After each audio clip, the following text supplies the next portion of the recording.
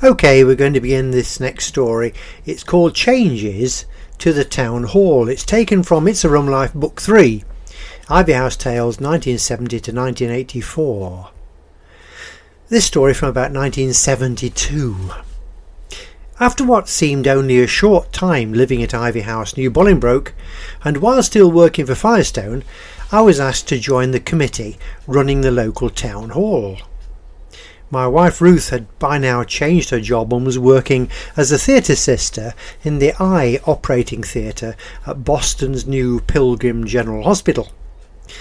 Daughter Helen attended play school with Mrs. Taylor on Tattershall Road in Boston, and she remained there each day until Ruth left work and could collect her on the way home. Background. As readers may remember from previous stories, New Bolingbroke Town Hall was a focal point of the new town built by John Parkinson in the early 1800s. It had already served as a school, meeting room, library and covered market. Consequently, it had beautiful archways built into its lower structure with a large room above. By this time in 1972, though, the archways had been bricked in for some years, and the whole inside of the building was dark and dreary. Constant artificial lighting was needed for any functions, and there was no efficient heating. Perhaps it is one of those times when the person outside can see more of the game, but after the very first committee meeting I attended, it was obvious that urgent changes were needed. It had been one of my Firestone clients, Ivor Bush, unfortunately now no longer with us, who suggested I join the committee. His family home and very first Bush Tyres retail depot was in the centre of the village. Ivor was a true character of the old style. His father had begun the tyre business in New Bolingbroke, and Ivor, still a relatively young man, was in the process of establishing the business that was to become a major power in the county. He lived in a smart bungalow just off the main road, and although his basic alliance in the tyre world was to the Goodyear Tyre Company, we became firm friends. The Town Hall Committee comprised most of the worthies of the village.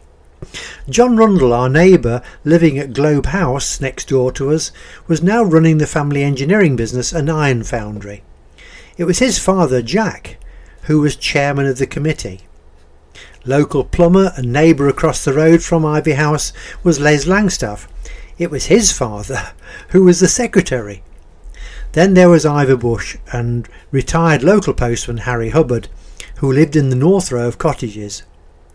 Ivor and I were the youngest members by many years. Why not make changes? Why not make big changes? The older members of the committee realised that changes had to be made somehow to make the building more attractive and encourage its better use. We'd very little in the way of funds, and total refurbishment was out of the question. The choice of using the previous upstairs room was decided to be a non-starter, so all our thoughts concentrated on the main structure. There were some ancient toilets, and the little side room we used for our meeting, as it was difficult to keep warm. I asked if anybody had ever thought of unbricking the archways around the building and putting windows in. This would bring immediate light and life into the hall. The idea staggered the older members. Nobody had ever seen the building without the arches being bricked up. It took me several meetings and maximum support from Ivor Bush to persuade the rest to even think of the possibility. They agreed to look at the idea and gave me permission to ask for advice. First of all, I persuaded an old school colleague, Gordon, who was a well-established surveyor in Boston, to become involved. He gave the hall a thorough going over and provided the committee with an official report that said there was no reason why the brickwork in the archways could not be removed. We were over the first hurdle. I think it must have been Gordon who drew up the plans for the new hall. They looked wonderful, with full-length Georgian small paned windows in every archway. The committee was duly impressed. To see actual plans of the hall with windows convinced them that all their combined ideas were a total change for the good.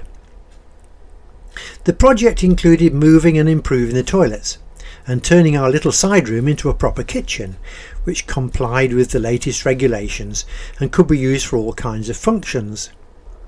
With my persuasion, we chose a revolutionary drip-feed diesel oil heating system for the main hall. When installed, it looked like a huge oil drum behind a safety cage, with tall chimney disappearing through the ceiling above. It was very simple to run, very cheap, and provided the hall with ample heat at low cost.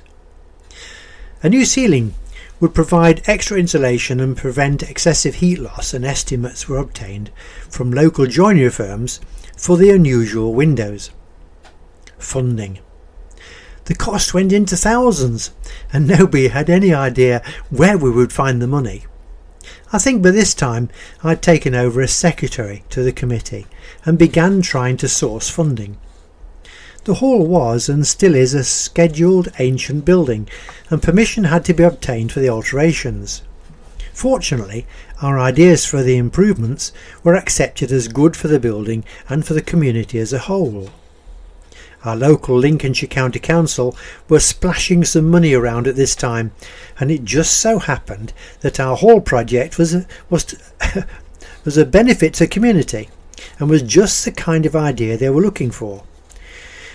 Over half the total cost was sourced from their funds.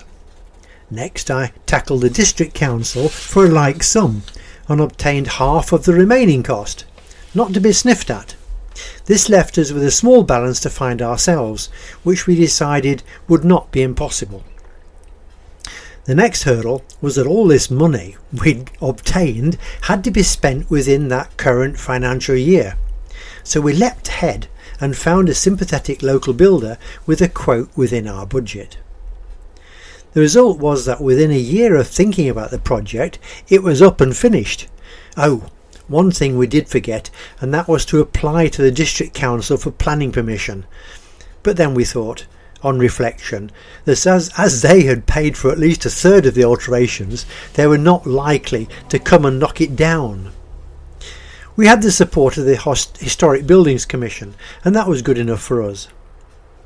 Now, as I write this tale, in 2011, almost 40 years later, the hall is still fulfilling the original ideas from the 1970s, although it is in need of another facelift. It's used today by various voluntary groups each and every week, and is a real asset to the community. The public land alongside the town hall, and used as the local amenity also, is still owned by the Duchy of Lancaster, from the time when John o' Gaunt, the father of King Henry IV, presided over the lands surrounding his home at Old Bolingbroke. There are some notes to follow. Further up to the data information about the hall and its use can be obtained from Alan Rundle at Rundle's Engineering Works, New Bolingbroke. Alan is the grandson of J.H. Rundle Senior, Jack, who I had the privilege to work with on that original management committee, introducing all these changes. New Bolingbroke is a unique town, probably the first ever new town built in the UK in the early 1800s. David Robinson, the famous historian from Louth in Lincolnshire, gave an enthralling lecture all about the town and its creator, whose house we were fortunate to live in for our 14 years at New Bolingbroke. There we are. That's the end of that little story. Hope you enjoyed listening. Lots more stories to listen to on this Buzzsprout site. There are free books to download from Cracker Books. Have a look on Cracker Books on Facebook, and there are over 50 videos to watch on Keith Sanders, the Short Story Man, on YouTube. Thank you for listening.